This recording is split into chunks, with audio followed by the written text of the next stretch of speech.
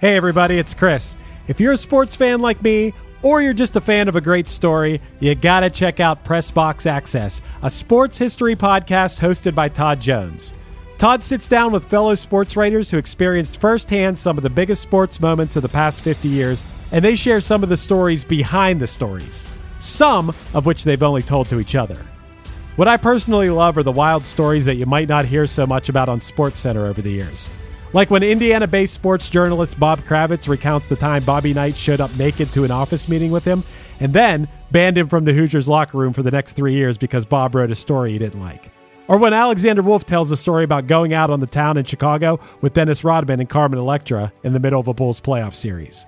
Or when Dan Wetzel talks about what it was like to be in the media room when Temple basketball coach John Chaney stormed into UMass coach John Calipari's press conference after a game and threatened to kill him. These wild and fun stories, paired with stories about real sports greatness, you know, like the 1970s Steelers being the greatest NFL dynasty ever, or the legendary rivalry between Larry Bird and Magic Johnson, and even the impact of protests for social justice issues in sports, make Pressbox Access a show you should check out. Pressbox Access is part of the Evergreen Podcast family, and it's available all the places you get your pods, and you can also find Pressbox Access on YouTube. Go check it out.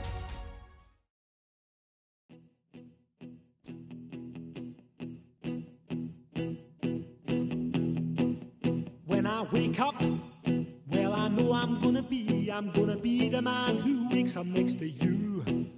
When I go out, yeah, I know I'm gonna be the man who goes along. Could you sing any song 500 times? This week's guest, Robert Bacon of the 91 Donkey Lane podcast, is going to do just that with this week's featured song. While the Proclaimers had a catalog of hits throughout the UK, it was only after it appeared in 1993's Benny and June that the song made any traction in the States. Together, Bacon, Matt, and I decide if this song was one-hit thunder or if they should have havered alone.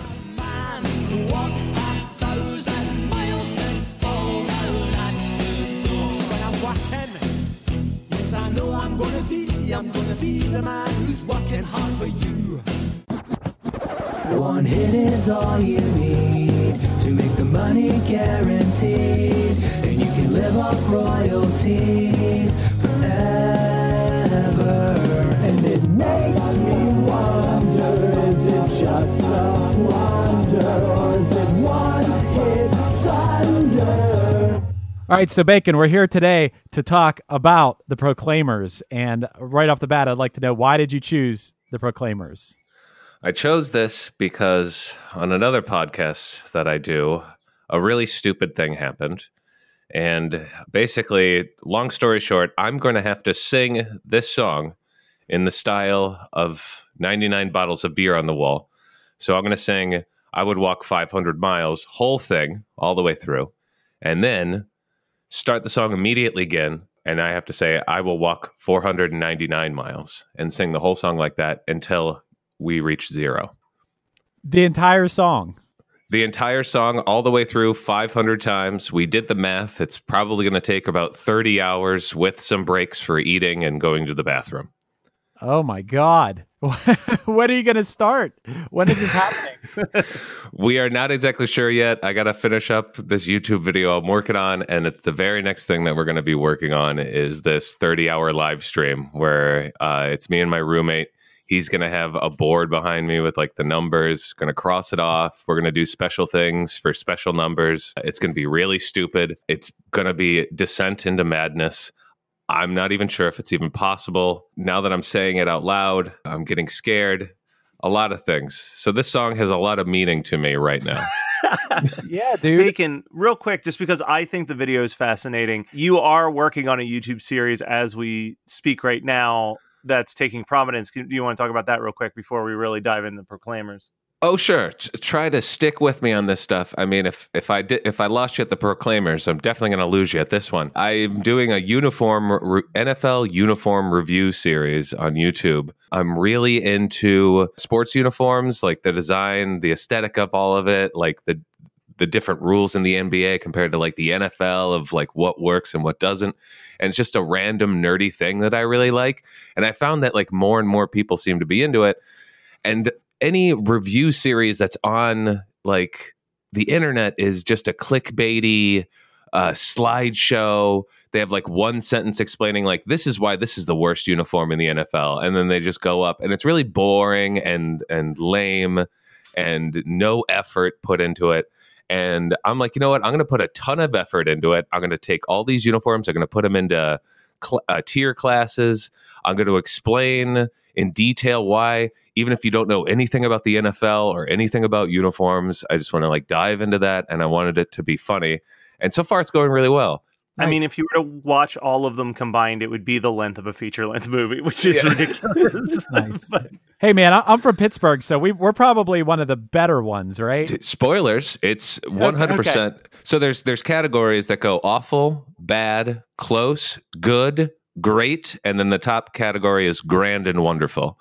Right. And the Pittsburgh Steelers are in the grand and wonderful category. Yeah. One of the best uniforms in the NFL for a really long time. Iowa Hawkeyes just straight up to ask them, hey, can we use your look? And they're like, go right ahead. Right. So the Iowa Hawkeyes are the Pittsburgh Steelers, essentially. Right. In college football. Steelers got a really cool one-sided logo on their helmet, and they leave the other side blank. That's a really like awesome way to set yourself apart. They do a great job with their color scheme of breaking stuff up. I could talk about it forever. I'll stop now. But if that sounded semi-interesting to you with some jokes put in there, check it out on YouTube. Just look up Robert Bacon. All right. So now let's talk about the Proclaimers. I stalled this as much as I could. Here we go. Yeah. As far as the Proclaimers go, first of all, when it comes to your live stream, man, dude, I can't imagine once you're fucking 7 hours into that thing being like, oh my God, I got 23 hours to go. I tried a little like test run where I tried to listen to it 2 times in a row. It did not go well. Are either of you How I Met Your Mother fans? Because that's what I always think of with this song. No, I haven't. I've never seen it, but it's I've talked to people about this idea, and that's the first thing that comes up. So now I definitely need to check out this episode. Can you explain this episode? So it's actually a gag that runs throughout the entire series, but it's introduced in the second season that Jason Segel's car, when he first bought the car, he bought the single for I Would Walk 500 Miles. And it's been stuck in the cassette player, and he has no ability to turn on the radio or anything. So wherever he goes, whatever he does, he can only listen to the song I Would Walk 500 Miles the entire time. And it's specifically an episode where they're doing a flashback to them doing a road trip across the United States, with that being the only song to listen to the entire time. And there's a point where they pick up a hitchhiker, and the hitchhiker's like, this song's really annoying, and they're like, give it some time, it'll come around. And then it like jump cuts to like an hour later, and all three of them are like, da da da in the back of the car. This song, it's the best song in the world. It's the only song I like. Just kidding. Tape's been stuck in the player for like 2 years. Better than nothing, though.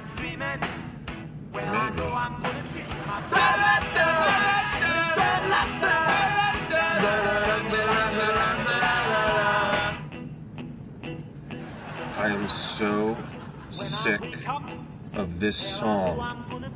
Don't worry, it comes around again. What do you mean?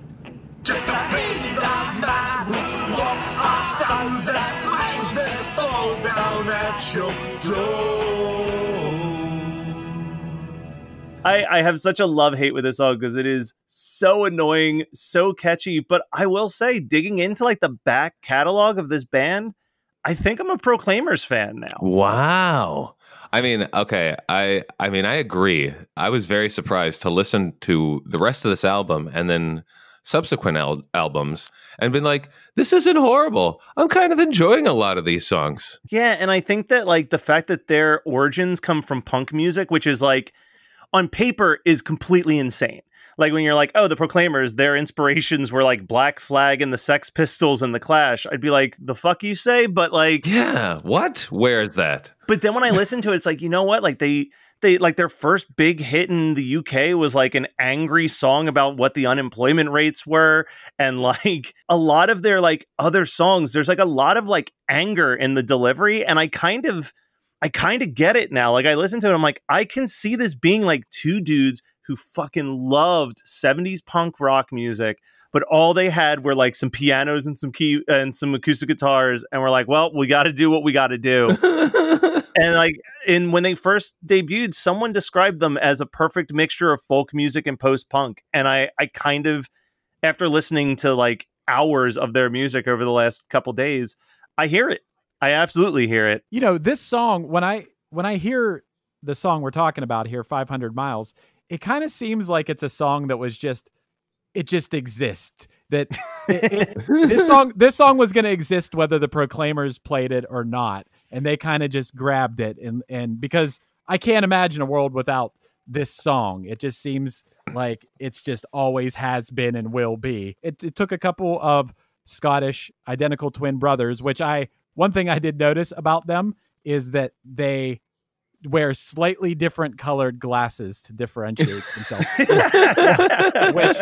which I think is really cool of them, you know, between Craig and Charlie. So you could tell who's who. I think that's pretty cool. Their demo was done by Kevin Rowland of Dixie's Midnight Runners, who obviously like future episode of the podcast for sure. But like Kevin Rowland is also like, if you dig deeper into his back catalog and like what his vision of with Dixie's Midnight Runners, like that also makes sense. Like this was very clearly that they were part of that UK 80s like post-punk new wave scene, but they definitely sounded the least like they belonged there. Yeah. I mean, they are folk music, 100%, but they're like that rowdy folk band in a bar at like 2 a.m. where you're like, that band was amazing. I can't, like, who were they? They'd be like, the Proclaimers. We'd be like, man, was it me or did those guys look alike? No, dude, they were twins. They were twins. Are you sure those dudes were twins? Definitely twins.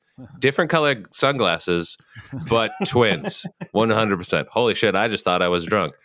We need to find out if they have a CD, and that's how they started. Right. And dude, I watched them play. I watched an old performance of them playing on Letterman, and they were good. They sounded exactly like the album, and no doubt they're good players and good singers, and I was definitely impressed. I didn't think I would be so much, but it was a great performance, man. And then Letterman interviewed them after, and it was an interview of Letterman going, "What are you saying? I can't understand what you're saying. Oh, you guys are Scottish. I can't understand." It was kind of awkward, but great performance, man, for sure. And it's funny because like the song I Would Walk 500 Miles was like an immediate hit in the UK. Well, it was a modest hit in the UK. It hit number 11, but it was number 1 in Iceland, New Zealand, and Australia. But no one knew it in the States until like 93 when it was in Benny and June.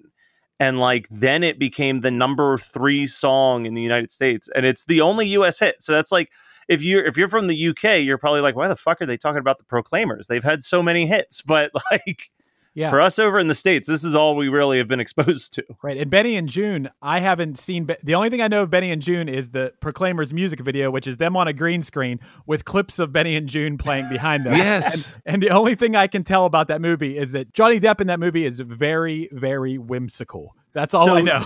So it's weird because like it's a weird movie to begin with, but it's basically that Johnny Depp is a weird guy. He's neither Benny nor June in that movie. Oh. Benny and June refer to a brother and sister where the sister has Asperger's and she falls in love with Johnny Depp's whimsical nature and the brother is very protective of her about that.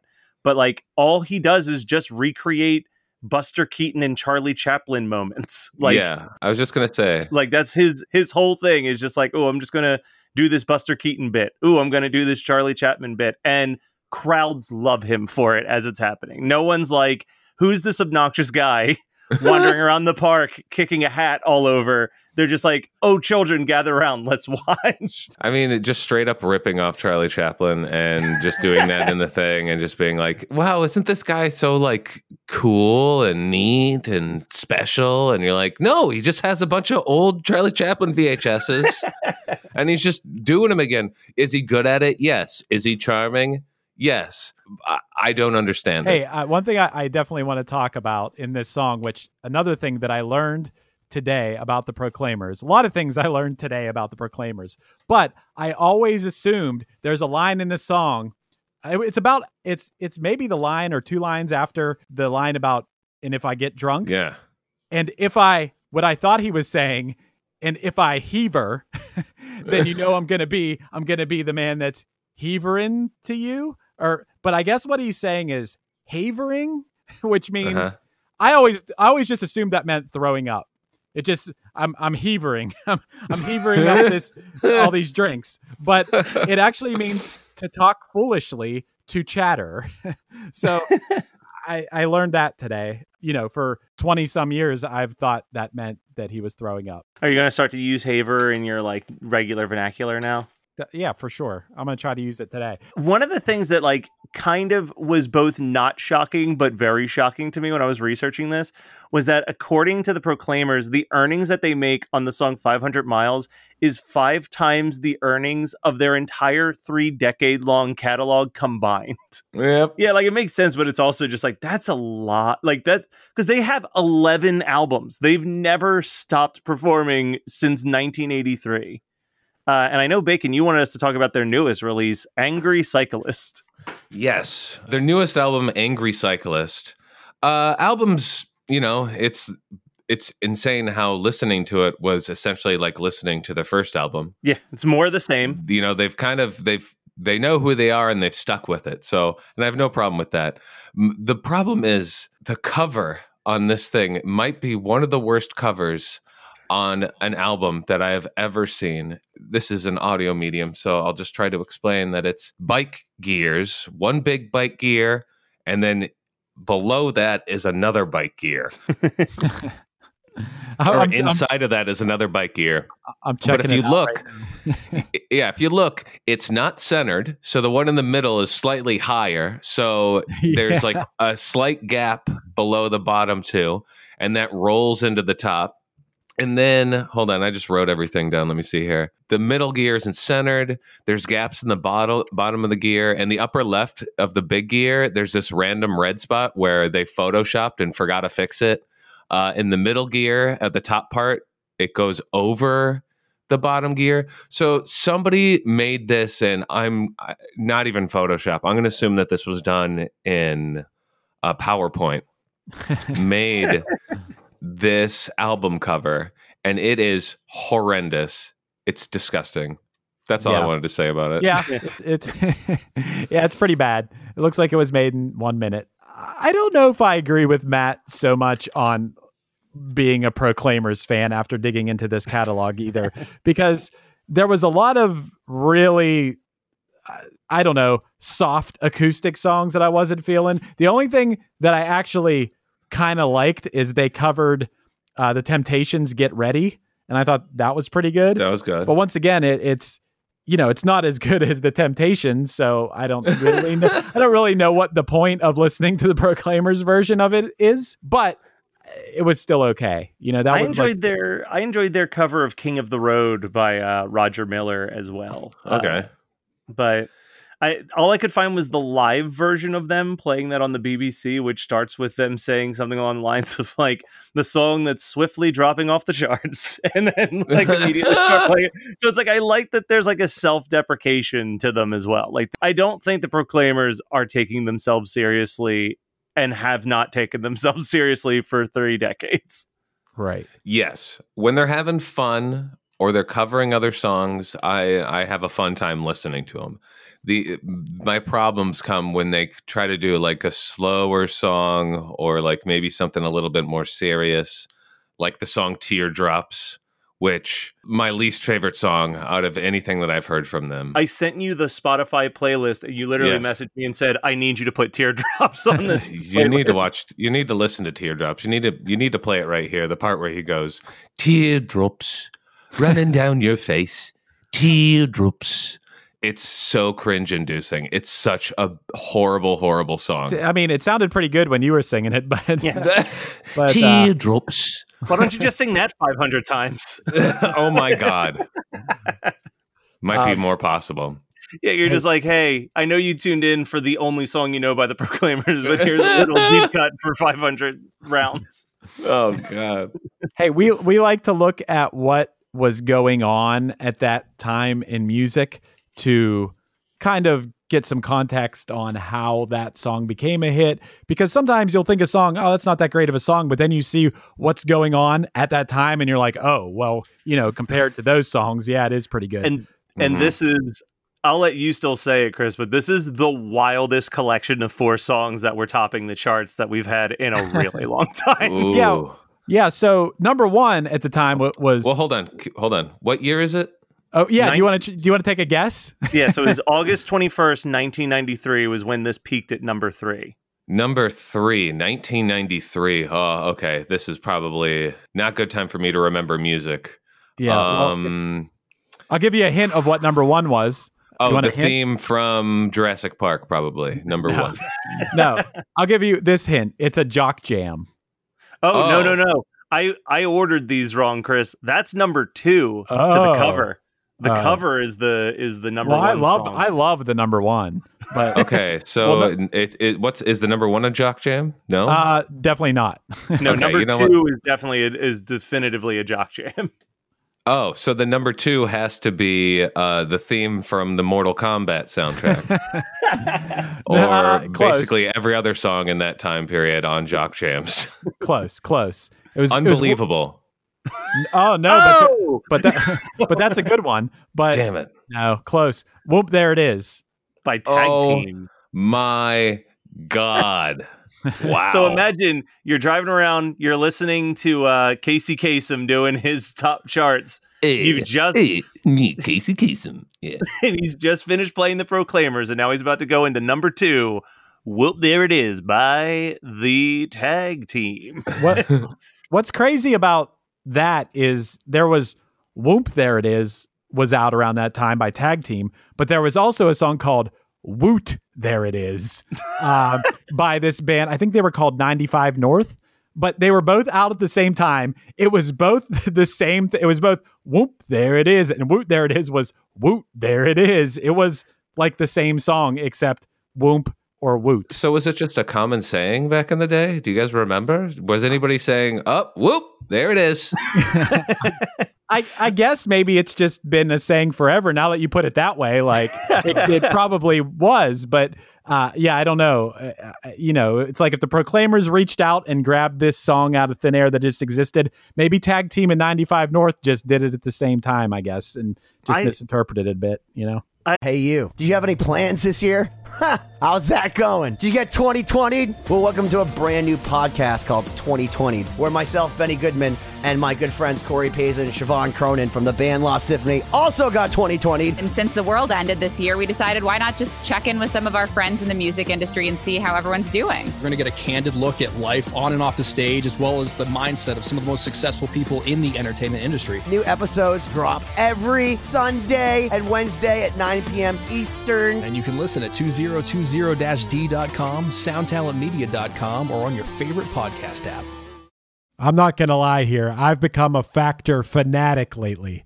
I'm a busy guy, and getting to eat restaurant quality meals that are ready to heat and eat in 2 minutes has been amazing. Eating better is easy with Factor's delicious, ready-to-eat meals. Every fresh, never frozen meal is chef-crafted, dietitian approved, and ready to go in just 2 minutes. You have 35 different options to choose from every week, including Calorie Smart, Protein Plus, and Keto. And also, there are more than 60 add-ons to help you stay fueled up and feeling good all day long. I've been spreading the word to everyone I know, not just here on the podcast, but in person as well.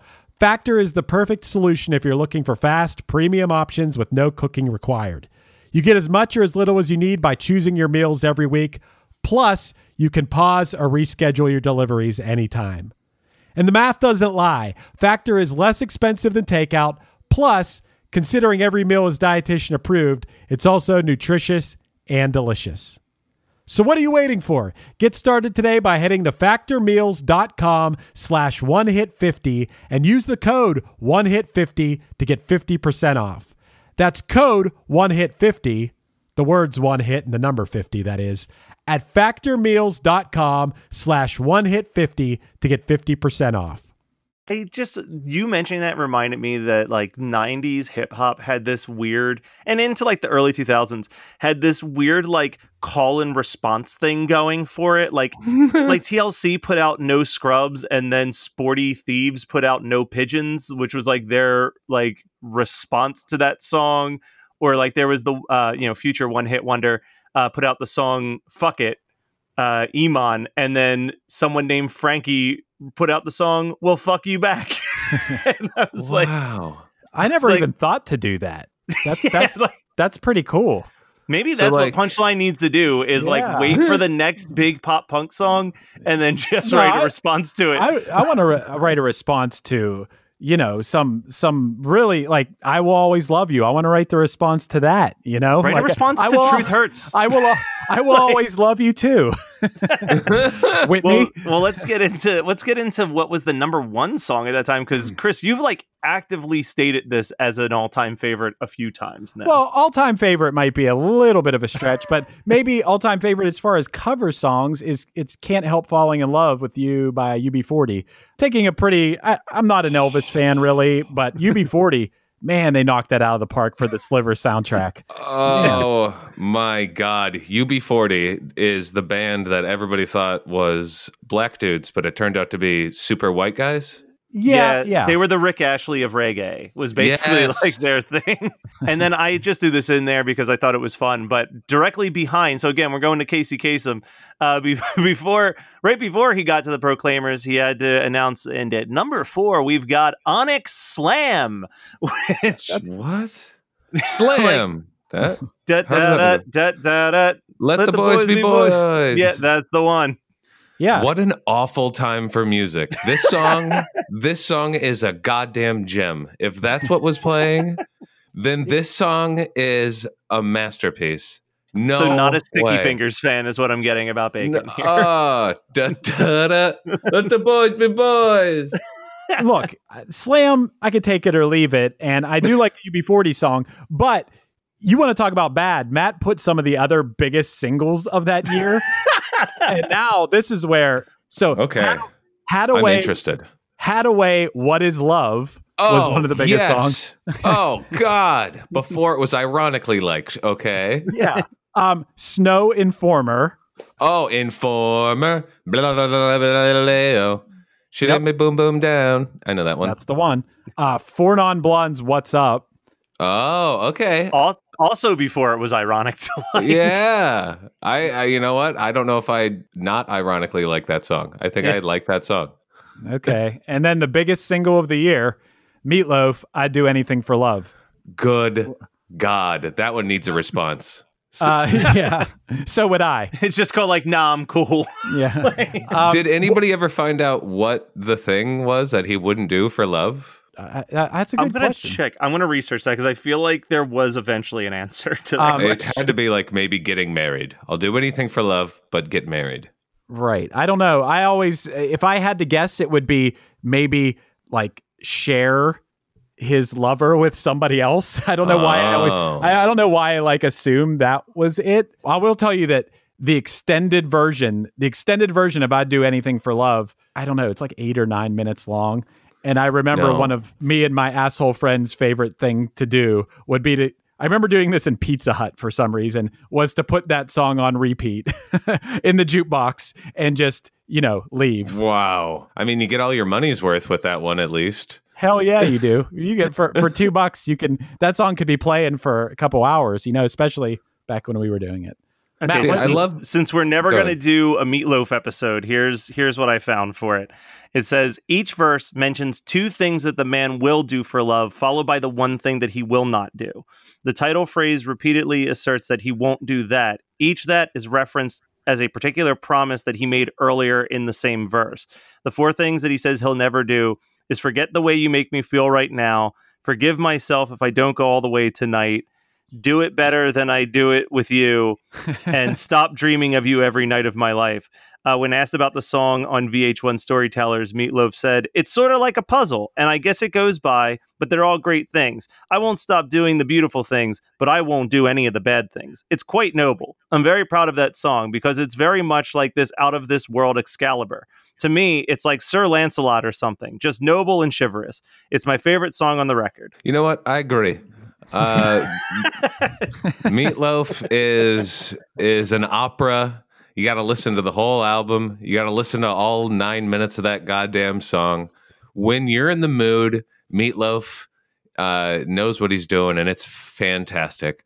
But just like throughout life, I don't like to hear a Meatloaf song on the radio. I don't want like Paradise by the Dashboard Light coming on because it kind of just like it feels like it's such a giant epic song that it doesn't belong in normal everyday life. Enough Meatloaf. Get back to the Proclaimers. Yes. That is perfect. What a transition. We definitely need to do that. What more is there to say about the Proclaimers now? So one thing I thought was, I feel like this has come up quite a few times on the show, but the song was primarily written by Craig in the band, and he said that he is pretty sure that he wrote the song in like under 45 minutes. And at the time, he thought it was a good song. It maybe had single potential, but he did not think it would be their biggest song. And I feel like that's come up a lot on this show, that like a ton of the songs that are big songs are like the ones where they're just like, yeah, you know, we had an idea and it kind of wrote itself real quick. That's the way it works, man.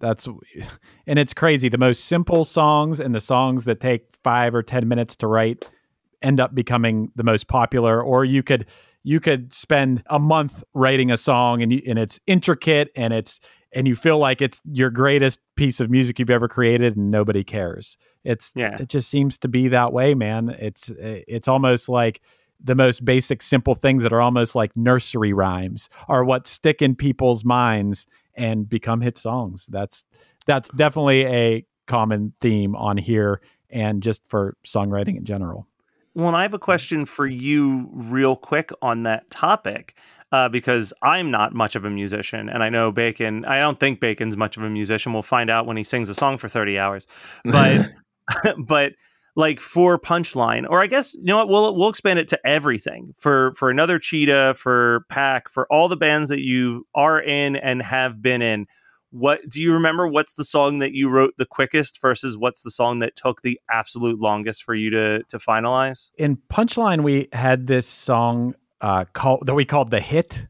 Do you know that song? I do know that one. Which we made a music video for and everything, we made a pretty cool music video for that song, actually. But that song was one of those songs where it was just like, when one practice, we're like, wow, it just came together in like, I don't know, 15 minutes. And it was like, everything was like, well, that's the song. And it was kind of like this magical thing that just happened. And we didn't really even change it when we recorded it months later. And then on that same album, there's a song, I forget what it's even called, Photograph or something. I know that one. That we like, yeah. That we like, I don't even know the name of my own band song.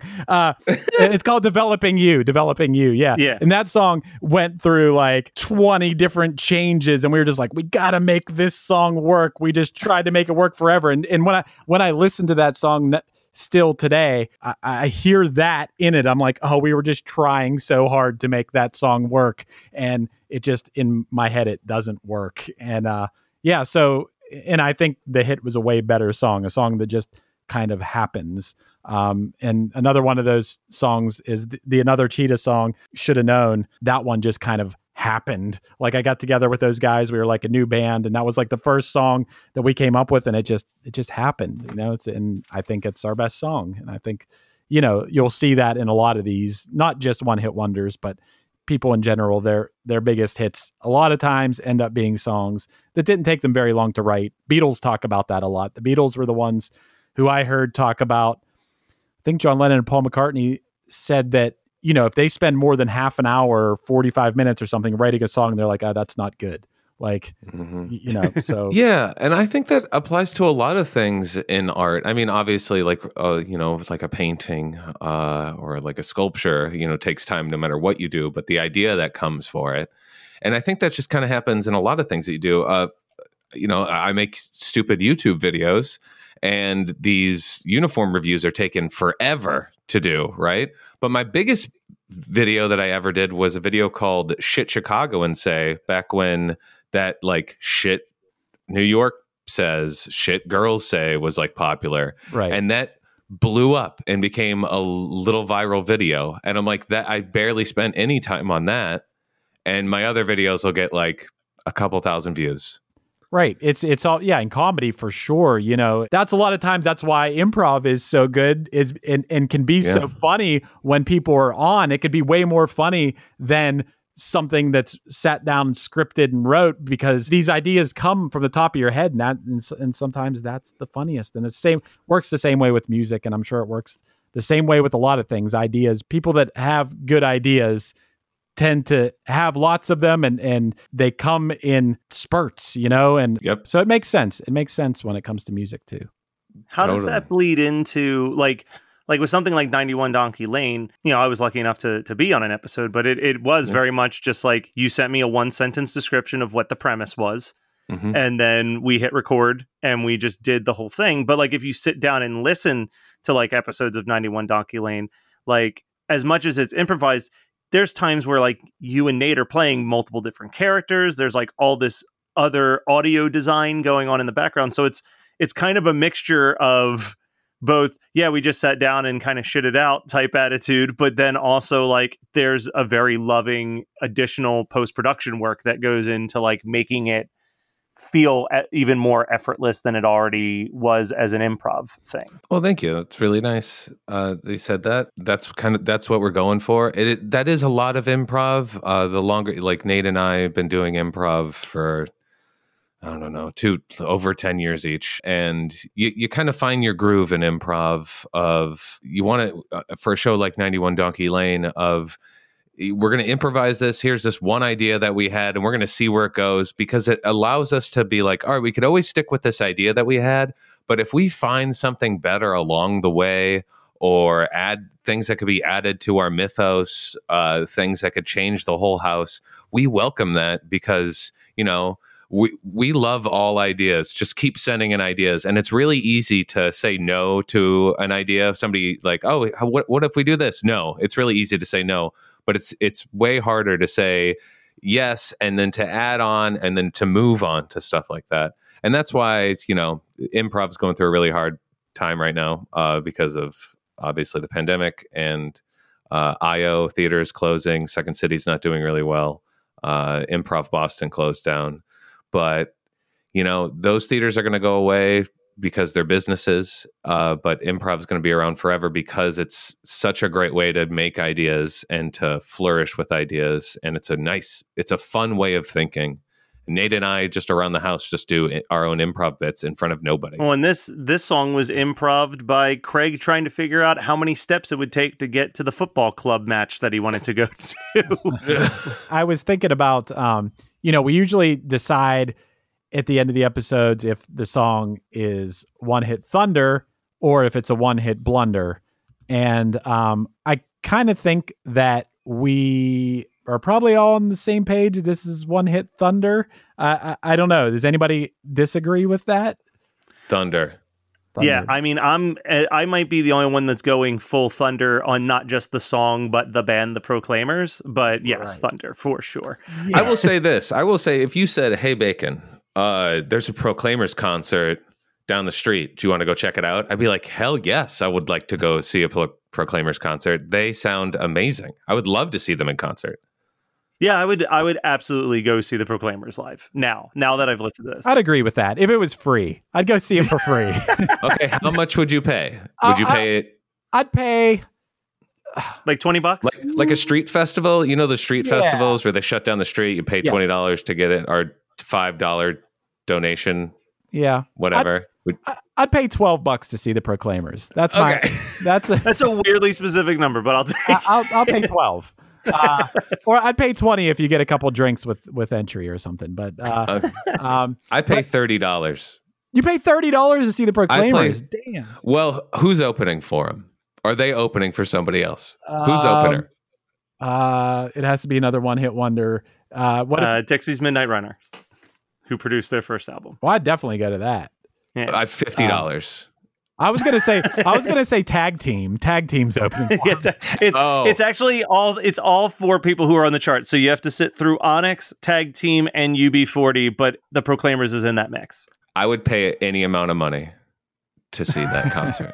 But my question, since I figured we were all going to be on the same page of this song being Thunder, this is a big decision. Would you take Proclaimers 500 miles or Vanessa Carlton 1,000 miles? I'd have to hear that one. That piano part that opens 1,000 miles.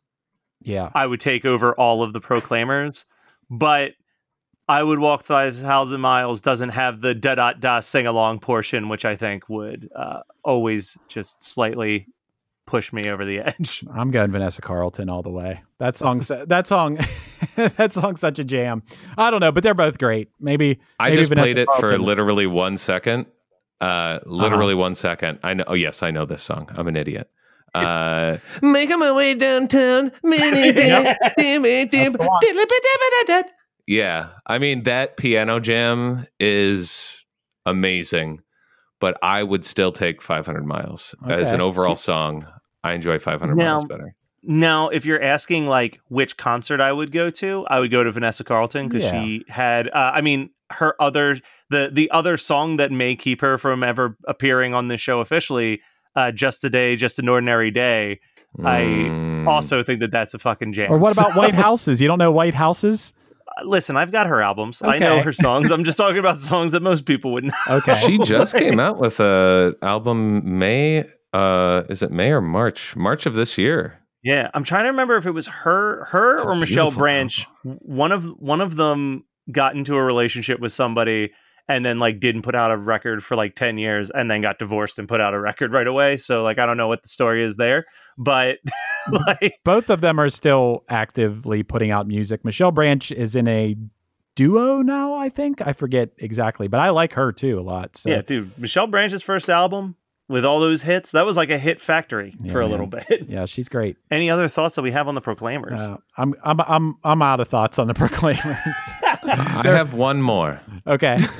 There's a song called Tuesday Afternoon, and in it, read these lyrics, and I want you to try not to think that he's not singing about his dick. Okay. Okay. This love is mine, and I give it to you gladly. If you don't want it, say, and I'll take it away and put it back in its place where I found it. And every now and then, I'll take it out again and turn it in my hands and look upon its madness. Then lead it from the room and show it to the moon. And remember, Tuesday afternoon. That's it's pretty amazing. I love I love thinking about him showing it to the moon. Yeah. Wait, hold on. Do you guys not show your penis to the moon? How else can you tell that you don't have a where penis? Yeah. Oh man. So since the concept of where penises seems absolutely perfect for an episode of 91 Donkey Lane, before we sign off, Bacon, tell us a little bit about 91 Donkey Lane, where people can listen to it, so on and etc. 91 Donkey Lane is an improvised comedy fantasy podcast where me and my real life roommate, Nate Lopez, each week do something really stupid. Something really stupid happens. A guest comes on. Basically, we create this giant world inside this magical apartment complex where we really waste everything that's given to us. We waste a monkey's paw immediately. We waste everything. It's a lot of fun. You could check us out. We're on all the podcasting apps. You could find us at 91donkeylane.com. We're on Facebook, Instagram, do a bunch of show art and stuff like that. And then you could check out my YouTube channel, just Robert Bacon, little drawing of me. I got some animations on there. You check out my NFL uniform reviews.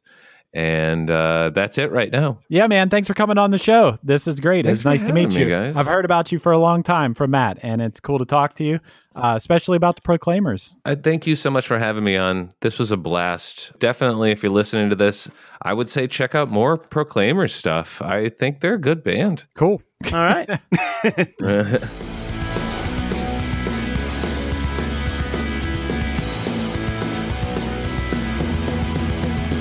This has been One Hit Thunder. One Hit Thunder is produced by Matt Kelly as part of the Geekscape Network and hosted by Chris Fafalios of the bands Punchline, Pack, and Another Cheetah. Underneath me, you're hearing Open Up off Punchline's debut album, Action. Visit punchline.com for news, merch, and other information. Also, speaking from the producer Matt side of things, I will be assisting on producing a live watch party for the ska documentary Pick It Up with the Inevitables, Vinny and Obi, the director of the film, Taylor Morden, and some other special guests this Saturday, August 15th. If you want to know how to join in on the fun, visit the store at skamovie.com for tickets and other information. And let us know your thoughts on the show by emailing us at onehitthunderpodcast@gmail.com. Make sure to rate, review, and subscribe to us on your favorite podcasting app. And tune in next week for another episode of One Hit Thunder.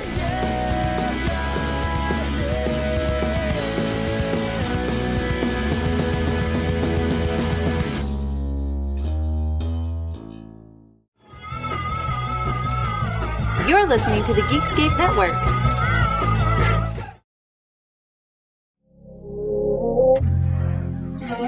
This is the story of Whitney Houston. This is the story of Kurt Cobain. Of George Michael, of Otis Redding, of Amy Winehouse, of Michael Hutchence, Bob Marley. This is the story of Prince. It's a new podcast series about how they died, why they died, and why we're still talking about them so long after. It's like nothing you've ever heard before. It's storytelling. But it's more than that, because rock stars, they tell us how we feel. They change our mood. They change the clothes we wear, the people we hang out with, the way we remember things. It's them who give us those ludicrous moments, the ones where you're jumping around, singing your heart out, feeling understood. And it's those moments we'll help you remember, the ones you're thinking about right now. That feeling. That feeling. It's coming soon from Crowd Network. Just search for Death of a Rock Star on your podcast app. And subscribe now. Hey, this is Mike Wiebe, and I'm the singer in a band called the Riverboat Gamblers. And I'm Zach Blair. I play guitar in a band called Rise Against. Mike and I also have a band called the Draculas, and we also have this great, amazing new podcast called Zach and Mike Make 3. Yeah, each week we're going to ask ourselves and we're going to ask our guests what 3 favorite things they are into at that moment or in their entire lives. And then we're either going to agree with them or we're going to make fun of them. And you're going to listen to it and you're going to like it, or we will make fun of you. How about that? I just flipped it on you, the person listening to this right now. But we're going to do it every week here on the Sound Talent Network. Once again, it's called Zach and Mike Make 3. Yeah.